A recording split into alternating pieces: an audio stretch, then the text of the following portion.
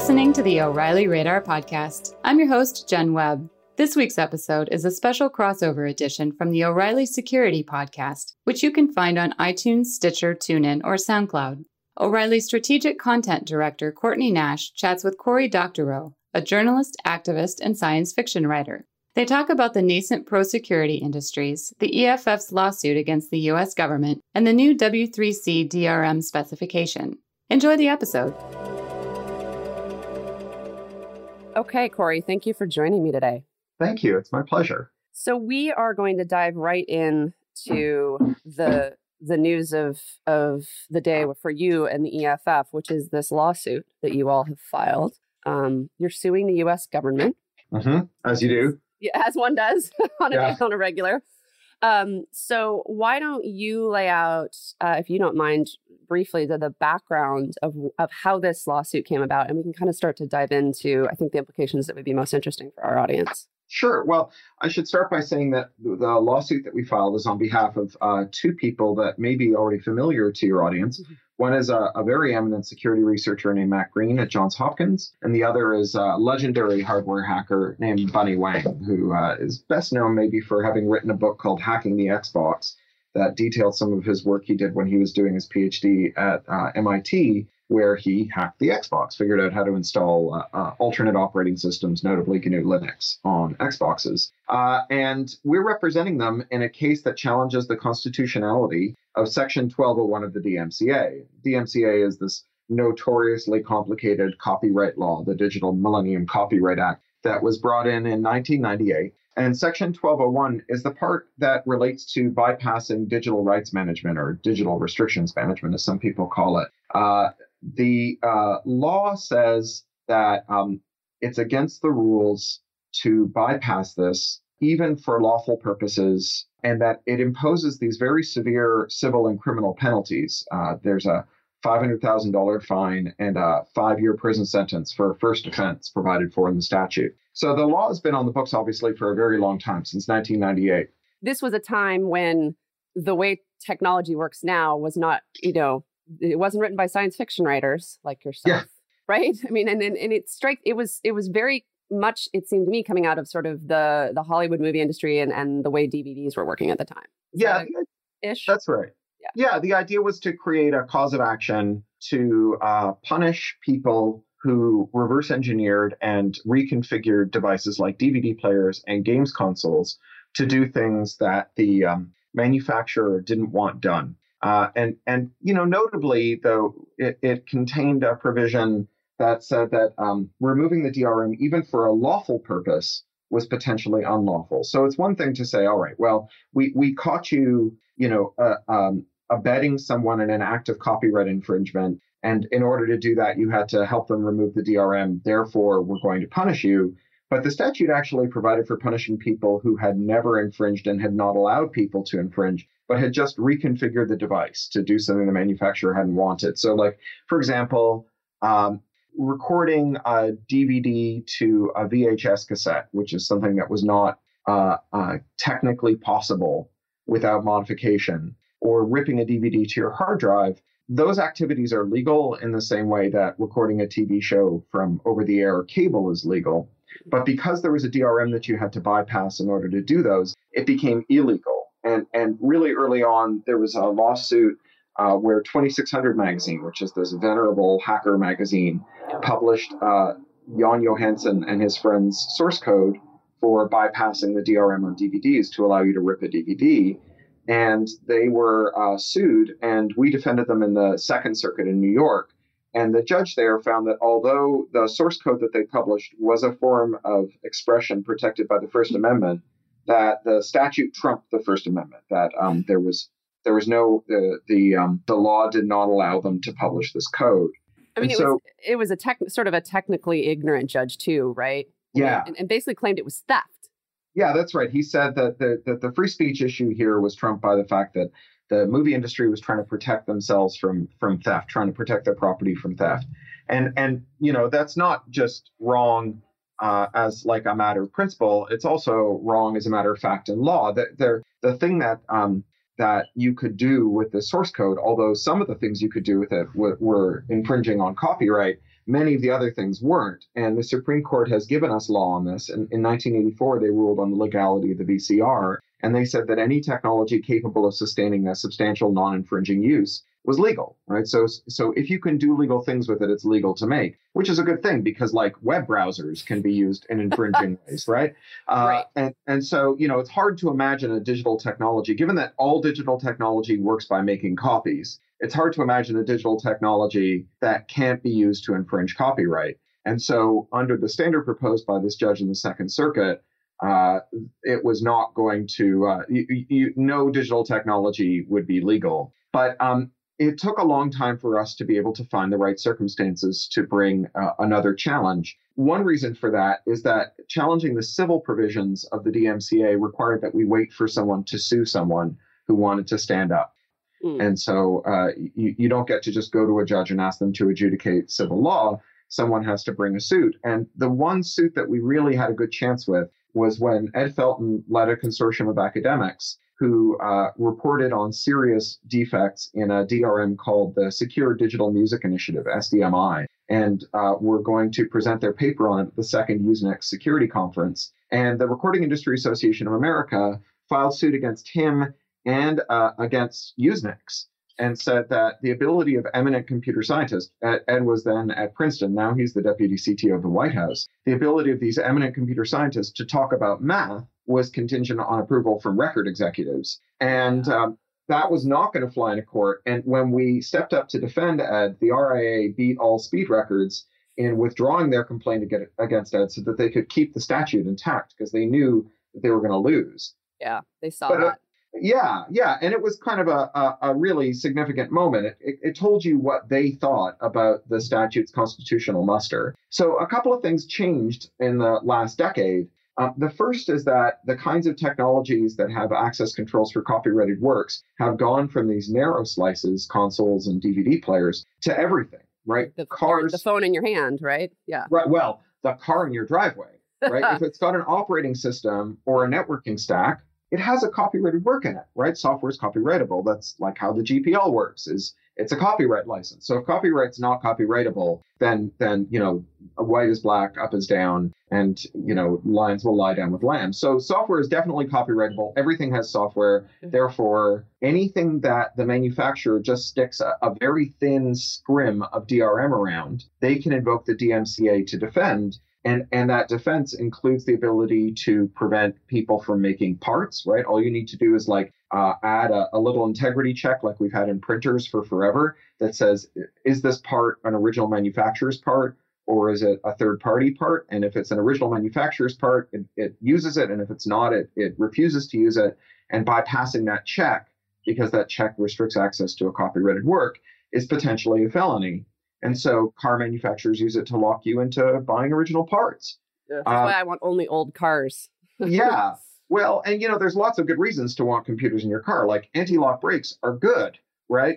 And it's it's the statute that's the problem, not the computer. This is a live issue because Apple has announced that there have been leaks from Apple that suggest that they may be deprecating the 3.5 millimeter audio jack on their phones and just using a digital interface for this. And that digital interface, if they put DRM on it, they can specify at a very minute level which conduct you and the manufacturers that want to make products to plug into your phone can engage in. And they can invent laws, right? They could, like Congress has never said, you're not allowed to record anything coming off your iPhone, but they could set a flag where some audio coming out of that digital interface would have a no record bit. And then they could refuse to give a license to decrypt the audio to anyone unless they agreed to accept that no record bit and honor it. And bypassing that would be illegal. So, this is a live issue in lots of domains. It's in insulin pumps. It's in voting machines. It's in tractors. John Deere locks up the farm data that you generate when you drive your tractor around. If you want to use that data to find out about your soil density and automate your seed broadcasting, you have to buy that data back from John Deere in a bundle with seed from big agribusiness consortia like Monsanto, who license the data from Deere.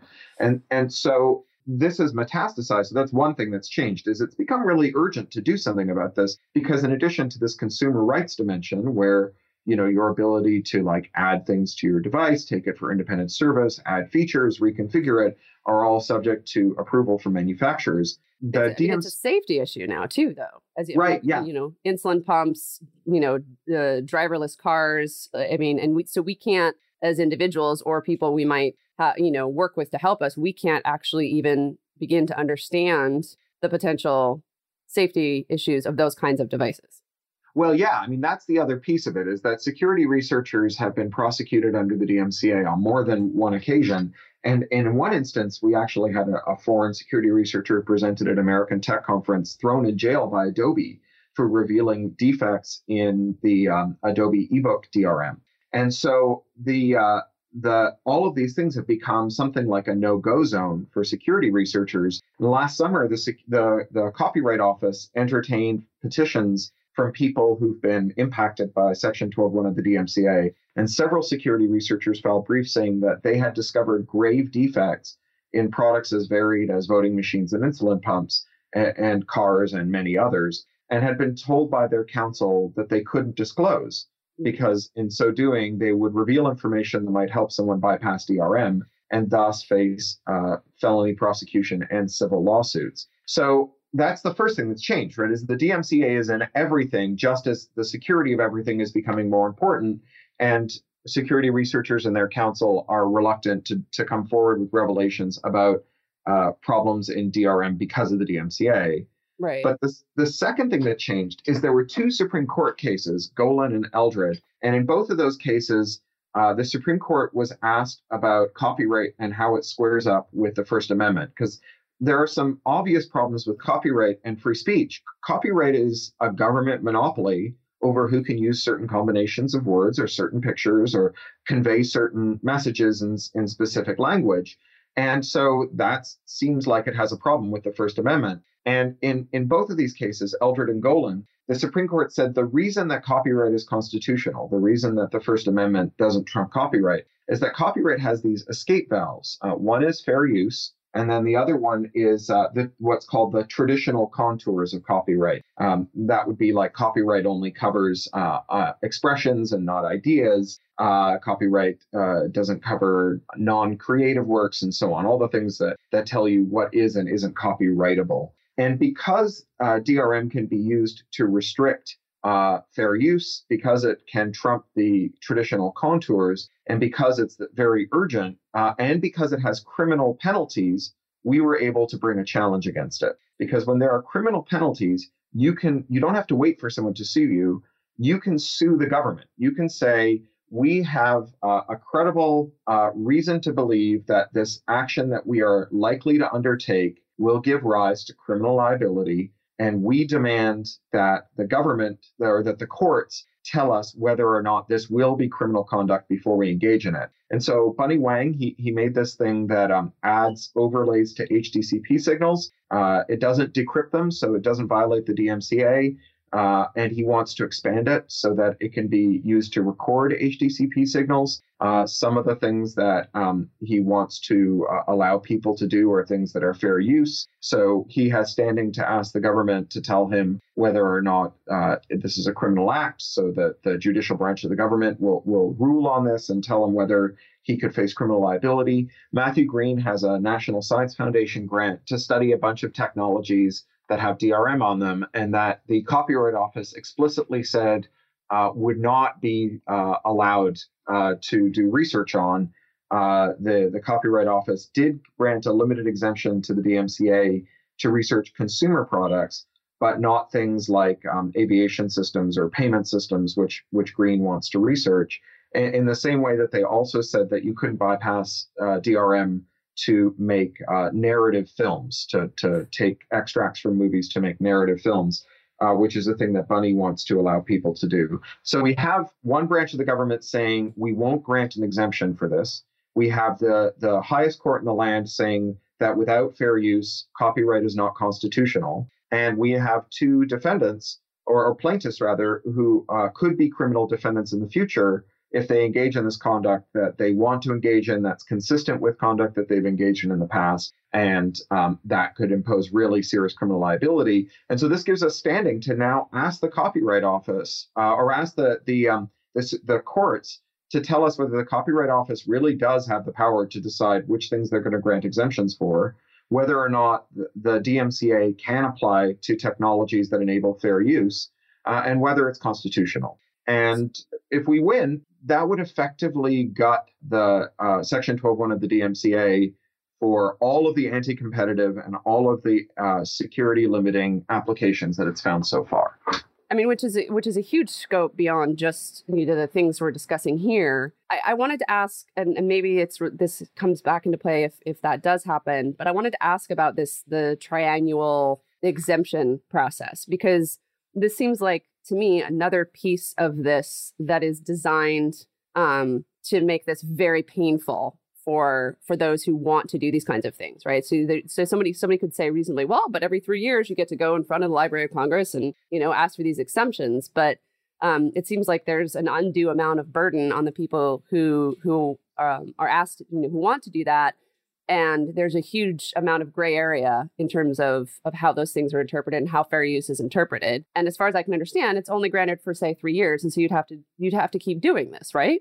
Yeah, that's all correct. So every 3 years, the Copyright Office holds the triennial 1201 exemption hearings, and the Library of Congress hears petitions from people who've had their lawful conduct interfered with by Section 1201 of the DMCA, and then they take the view that if they that they can just decide which of these exemptions to grant and what those exemptions will look like. So if they get two different applications, they can arbitrarily merge them and then deny part of them and do lots of other things. They think that what they're engaged in is what they call like a balancing act between the people who make DRM and the people who want to remove DRM. And that's not our view. It doesn't feel terribly balanced. Yeah. Well, our view is that the statute doesn't say that, right? That the statute plus the Supreme Court rulings tell you that their job is to presumptively grant any application for any exemption that enables fair use, because fair use is the thing that makes copyright constitutional. And so any fair use, in order for copyright to remain constitutional, has to be technologically feasible and legally feasible. Otherwise, you lose constitutionality in copyright. So that's part of our petition here. The other reason, though, that the Copyright Office hearings are inadequate, not just that you have to go every 3 years and they get to make it up as they go along, but they can't grant a tools exemption, only a use exemption. So, for example, they granted an exemption to allow you to jailbreak your mobile phone and your tablets. For a while, they weren't going to grant an exemption for tablets. In the last but one the version of this, they said they wouldn't grant an exemption for tablets because they couldn't tell the difference between tablets and laptops. I always say that if you can't tell the difference between those things, maybe you shouldn't be in charge of regulating them. Yeah. But they granted this exemption for tablets and phones to jailbreak them and use alternate stores. And so what that means is that you personally are allowed to write software to jailbreak your personal phone or tablet in order to use an alternate store. But you aren't allowed to share that tool with anyone else, and you aren't allowed to publish how it works or any information that would help someone else make that tool. And so we have this kind of weird situation where to engage in this legal activity, you have to engage in something illegal, which is trafficking in a tool, and also something that from a security perspective is hugely problematic, right? Like anyone can see why you wouldn't want randos providing binaries that root your mobile device, and that they are like by of necessity, those randos are anonymous, and you have no recourse if it turns out that they've like poisoned your device with malware or just made horrible mistakes. And it's illegal for other people to look at it. And it's illegal to look at it and tell you how it works. Yeah. Like this is just like a disaster from stem to stern. You know, when we're talking about the supercomputer in your pocket with a camera and a microphone that knows who all your friends are, like that, you know, like, again, it's like legalizing using heroin, but not legalizing selling heroin. which effectively happened in Canada. And then a whole bunch of people died of heroin overdoses because they got adulterated and or more pure than they were used to heroin. Like if you've decided the harm reduction demands that the activity be legal, then harm reduction also has this other dimension where you have to make the activity safe as well. And we have made the activity as unsafe as possible. It's really terrible. So, the security side of this really matters because we hear about vulns and ODAs and breaks against IoT devices every day in ways that are like really frankly terrifying. In last winter, it was baby monitors in kids' bedrooms that were, you had like griefers speaking to babies out of and like shouting obscenities at babies. And then they had like movable cameras that could be remote controlled. And when the parents walked in the room and saw the baby monitor swearing at their baby, the camera swiveled around and this strange voice said, "Uh-oh, mommy's in the room," right? And like this week, it was like ransomware for IoT thermostats and, breaks against CCTVs that people put in their houses, drop cams that people put in their houses. Well, and these people don't have to petition the Library of Congress to do this, right? Yeah, exactly, right? And so, it's already a dumpster fire. I mean, you think about like the conditions under which IoT companies operate, right? They have 1% to 2% hardware margins that they know are going to fall to zero margins if their product takes off because their product will be cloned and mass made in China, probably in the same factory where their official runs are happening. So their business plan, the thing that they show to VCs to get the money to go into the business is we're going to have like an app store and we're going to monetize data. So they design a device that, first of all, has DRM in it because the App Store model really only works if you can sue people who start rival app stores. It is designed to treat the owner as a hostile party and to disguise what's going on from them so that they can't disable the DRM. It's designed to gather as much data as possible. The company itself has 6 months to a year of runway, and they have two terminal conditions. In 99% of the circumstances, they will simply go broke, and the company will fold up, and none of the people responsible for making decisions will ever face any consequences if that data subsequently leaks. And in the other 1% or less of the circumstances, they will be bought up by a much bigger company like Google that will extinguish the fire before it can rage out of control. And anyway, it's going to be someone else's problem. And every dollar that they spend on security engineering that is intended to keep the integrity of that data going for longer than their runway is a dollar they don't have to spend on runway to keep them alive until they can get acquisition. And so they're all designed with security as an afterthought. They're all designed with the minimum viable security to make this product not immediately burst into flames after you put it inside your body or put your body inside of it. And security researchers perforce face total brutal liability for investigating these devices and telling people which ones are and aren't safe.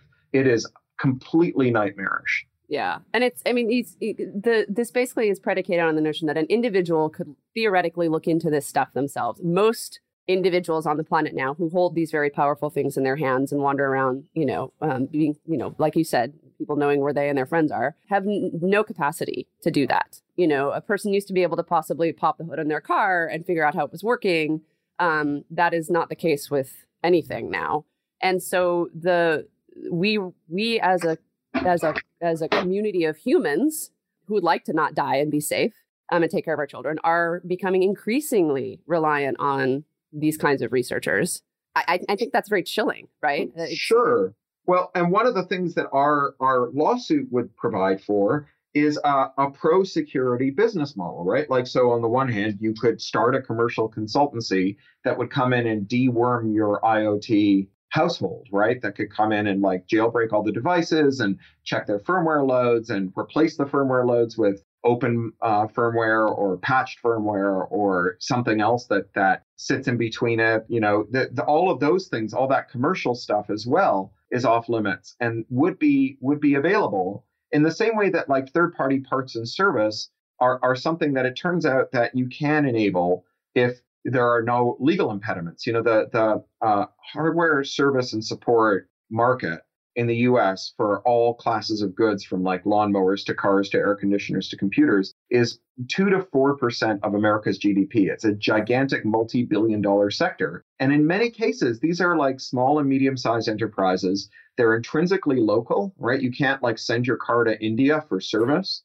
And a lot of them start by downloading a bunch of free and open manuals from places like iFixit, getting onto the part stream from places like Alibaba, and then applying ingenuity and a kind of networked makership where they say, does anyone know how to fix this thing that I can't figure out how to fix because that part is no longer available, so I'm going to have to do part level service. And people collaboratively figure it out, and that becomes part of the overall corpus of knowledge in a way that's very familiar to anyone who's ever done software engineering, right? Like that's, like once again, like there's that fake O'Reilly book, which is like pasting in Stack Exchange code for, we all know how to do that, right? And although there are like problems with that, where sometimes you could get bad solutions or non-solutions, or people could inject malware, that is not in and of itself an invalid way of doing things. We often hire people to follow recipes for us. People who are skilled. Many doctors follow recipes. In fact, if you go and get an IoT insulin pump or pacemaker, a large amount of what's going on there is pure recipe following. Your doctor is not an electrical engineer unless you're very lucky. And so all of those electrical engineering elements of that is just the doctor following a protocol that's been designed and vetted by other people. And it's just like with every other technical discipline, your doctor may well get on an email list or its equivalent and say, I'm about to do this tricky thing that's a variation on something that's well understood. Has anyone ever tried this tricky thing? And if so, how did it go? And if not, how do you think I should approach it? And so we're just saying that should be the norm, as it's always been the norm for everything, especially now that everything has the power to leak everything and attack you in horrific ways. So on that note, that everything has the power to leak everything, I wanted to add to that everywhere, right? So this is this is U.S. law, but what are sort of the international possible, implications or ramifications of this? Well, so the U.S. Trade Representative has been a kind of patient zero in a global epidemic of shitty copyright law.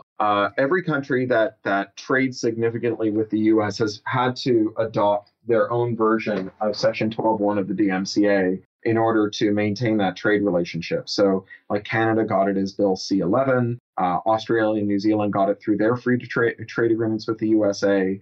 The Central American Free Trade Agreements and the Andean Free Trade Agreements brought the equivalent laws into most of Central and South America's laws. In Europe, it's Article 6 of the EUCD. Any country that accedes to the World Trade Organization, Russia got its version through its WTO accession laws. And so this is everywhere. And it represents a kind of suicide pact, right? Like every country is saying this immensely profitable, useful line of business will be off limits to our companies if it's off limits to your companies.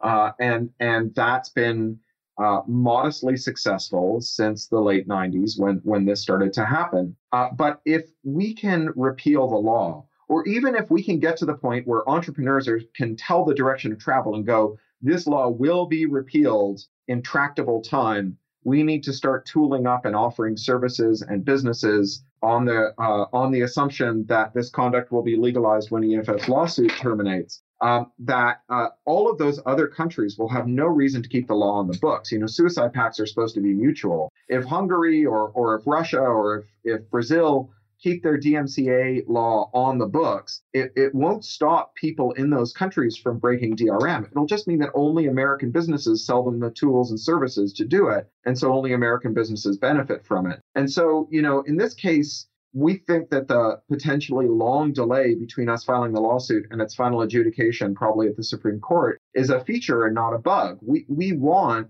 there to be this shift in the way that Americans conduct themselves. We want there to be this normative shift so that by the time the court hears our case at the highest level, it's become very normal in America that if you get a device that's locked down in ways that restrict your legal rights, that you just take it to a rival business that unlocks it for you. And we also want foreign governments to have already challenged or dropped their own versions of the DMCA, because that diffuses a couple of the most significant risks to our lawsuit. One is that the U.S. Trade Representative could come along and say, Your Honor, if you give the EFF their way, our foreign trading partners will be very cheesed off with us. If this is already a dead letter in all those other territories, it won't matter.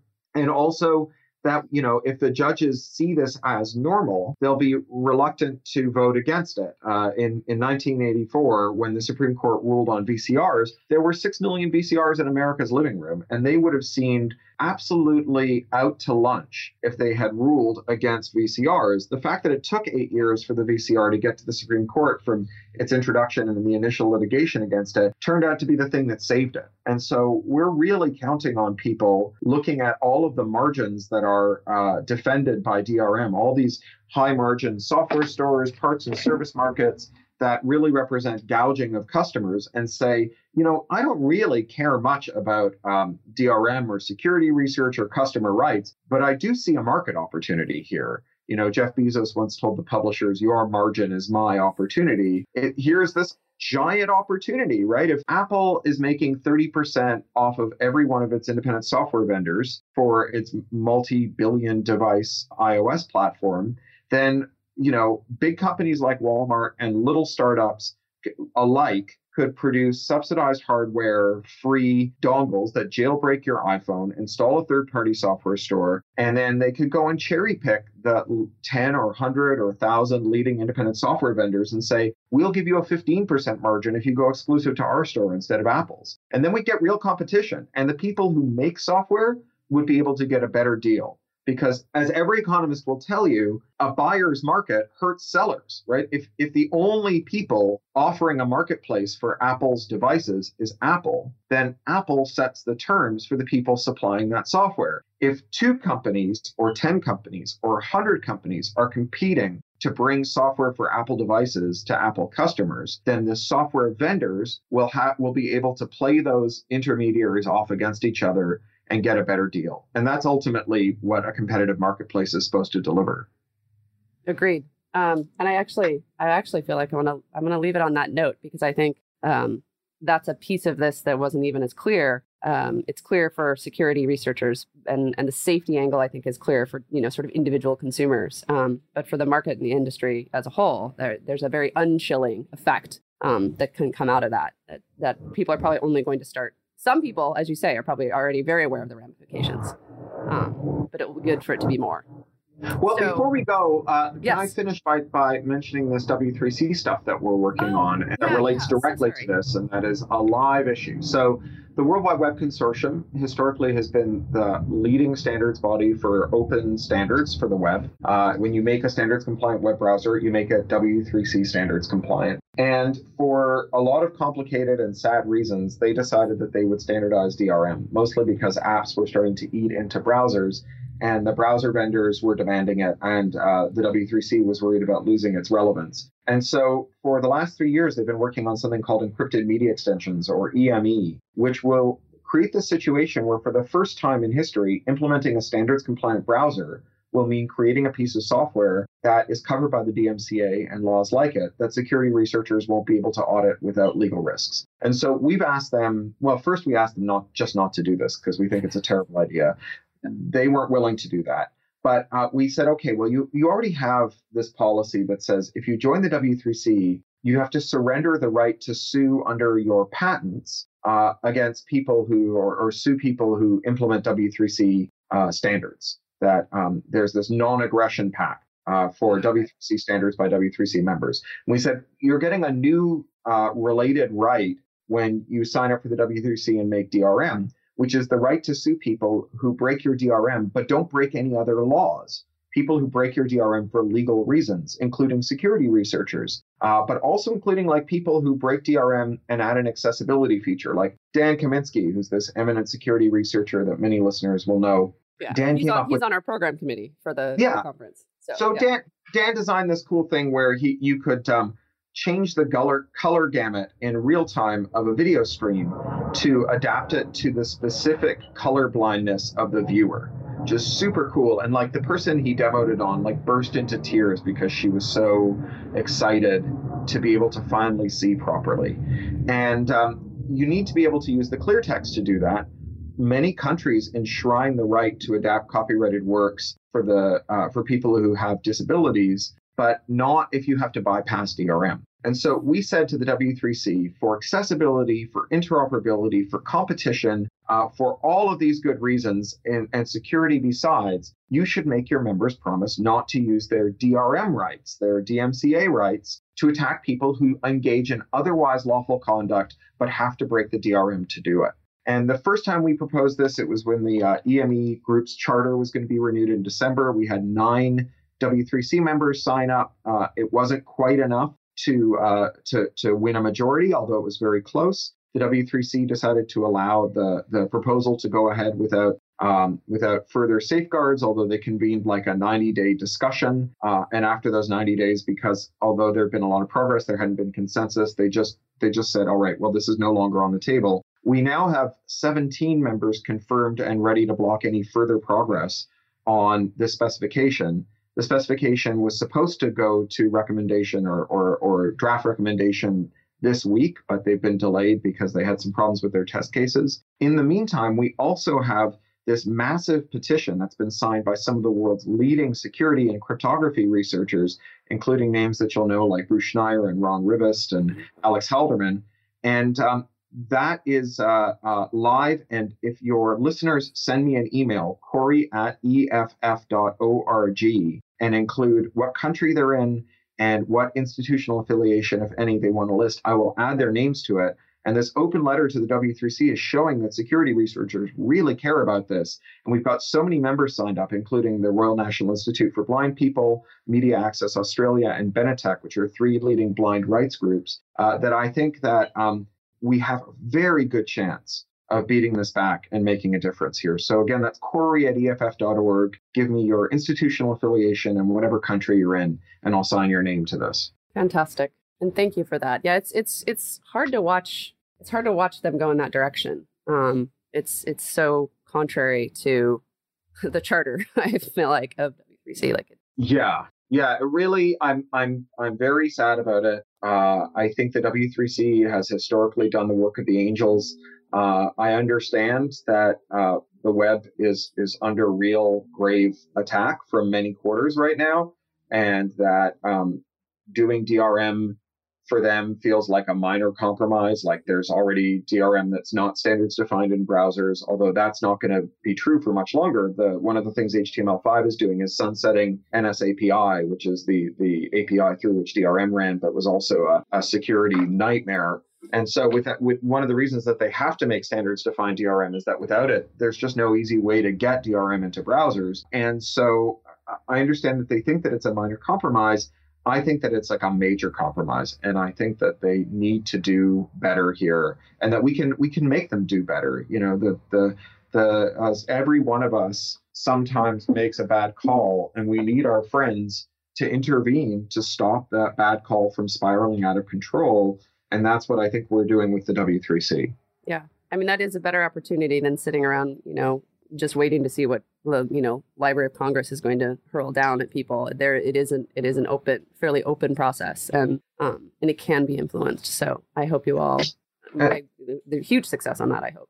And these are related too, because one of the things that any kind of legislative or even litigation oriented reform to the DMCA and laws like it will benefit from is a record that shows that whenever people sit down to do serious technical work, they first have to dispense with the DMCA because it gets in the way. That, what better evidence could you have that the DMCA isn't fit for purpose? So, on those lines, we've asked the FDA to make a rule that says if you make a medical implant, you have to promise never to invoke the DMCA against people who report vulnerabilities in it. We asked the FCC to do this for set-top boxes. The Open Source Initiative has amended its definition of open standard to say that if you're making a DRM standard, you have to take the DMCA and laws like it off the table. Otherwise, you can't call it an open standard. And in places like the UK, there are lots of government contracts that you can't bid on unless you're making your technology according to open standards. So this has real impact on the kinds of technology that people will be able to make. And it's not enough, but it's a great stopgap while we wait for these laws to be abolished, and it'll help us abolish these laws. Fantastic. So I'm going to wrap up by asking you the same question I ask everyone at the end of the podcast. One of my goals is to bring especially defensive security practitioners out of the shadows. A lot of their successes are silent or not seen. You don't hear about that kind of stuff until shit goes sideways. And so we're convinced that everybody has their own superpower that just may not be, revealed yet. I'm curious what your superpower is. Right. What is my superpower?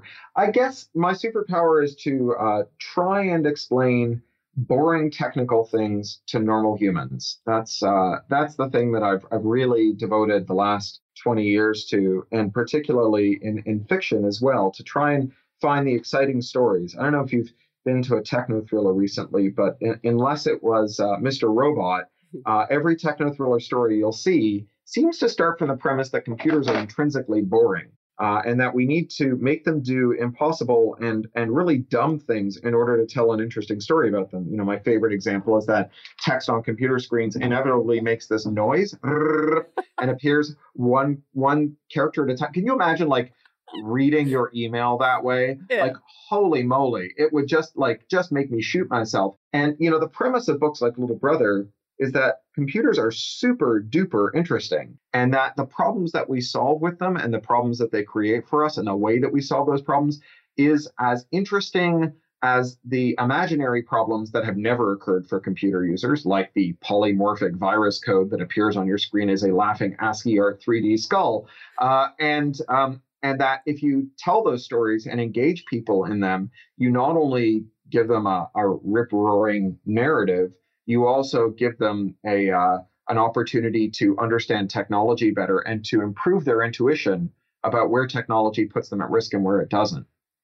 Yeah, it's the notion that computers are this other, right? They're this very other thing, and they're made by humans, and software is very human in ways that we don't attribute it. And so the computers are part of that narrative arc of being human, but they are, like you say, rarely treated as such. Yeah. And security research is, it isn't super visually stimulating, of course. A lot of it is just like looking at lines of text and then typing lines of text and then hoping that you get a specific kind of prompt back. But on the other hand, the way that security researchers think and the matrix that they're embedded in and the way that they collaborate and compete with each other, that is super interesting. Like Gabriella Coleman wrote this book called something Whistleblower Spy that was about Anonymous. She's an anthropologist. It was called Hacker Hoaxer Whistleblower Spy. Oh, right. Tinker Tailor Soldier. Yeah. And it's about Anonymous. And it's about AnonOps from the IRC perspective. So it's not about the code that they wrote. It's about the arguments they had about the code that they wrote. And it gives you a really good sense of the thinking that went into the AnonOps and the kinds of technical mastery that they had and didn't have. And it allows you to derive general principles about what security works and what security doesn't work, even if you lack that kind of deep technical knowledge, because you can understand the kind of human factors that go into it. Like there was just a great article in 2600 about a kid, I assume it was a kid, he wrote like a kid, who wanted to do a census of all the fiber modems in Malaysia because there's two major brands and one of them has an unchangeable default root login and password that gives you total access to the customer's LAN. And he wanted to know how many of them there were. And he knew how to write a Python automator for a Mac browser that would log in and try the login and password. But he didn't know how to write a lean Python browser emulator that could render the login form and go to each IP address in turn and see whether or not the default password would go in. And so he had to, the only thing he knew how to do technically was just automate this browser automation script. And so because computers have gotten a lot cheaper, and because cloud computing has gotten really, really cheap, he was able to just buy millions of emulated Macintosh instances. So rather than like a generation ago, he would have had to just learn a lot more Perl. Now he just needs to find a place where he can get millions of emulated Macs, and then he can run his automation script against them. And then he hit this other problem, which was that the only cheap Amazon clouds with emulated Macs are in the US, and the latency was too high to Malaysia. The Singaporean data center for Amazon that was really close was too expensive to rent time in.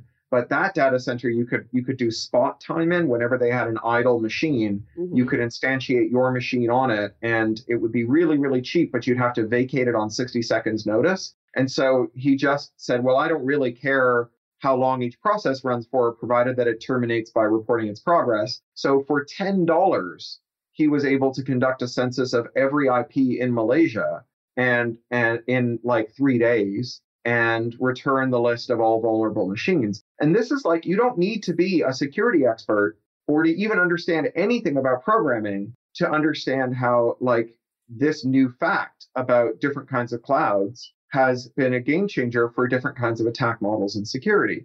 Yeah, that's a whole other podcast and a whole other beef of mine. But it's this notion, especially that you have to be hiring these quote unquote highly technical people into security positions. And that's bullshit. What you need to do is hire people who are good critical thinkers. Yeah, I mean, it helps if they have technical knowledge as well. But you can get that, right? You can't. But you can get that. If you're 24 years old and you don't know how to think critically, good luck. Like you don't acquire that as in as short of time as you do like what he just did, right? Right. So yeah, so that's right. And so the people on the defense side of this in Malaysia whose assumptions were that nobody would ever be able to conduct a census of Malaysian cable modems, those people were not thinking critically. And by just engaging in a little bit of imaginative thought, this guy showed how something that would have been transcendentally hard not so very long ago turned out to be something that he could just bodge a solution for in really short order. Oh, okay. We could keep going, but right. I'm going to call it now. And thank you so much for joining me. If we can, I'll try to put links to some of the things we talked about either in the lower third or when we do a post about this so people can get to that stuff. So thank you again so much, Cory, for joining me. Oh, not at all, Courtney. You can find Courtney on Twitter at Courtney Nash and Cory at Doctorow. Thank you for listening. If you like the show, remember to subscribe to the Radar podcast through iTunes, Stitcher, TuneIn, or SoundCloud so you never miss an episode.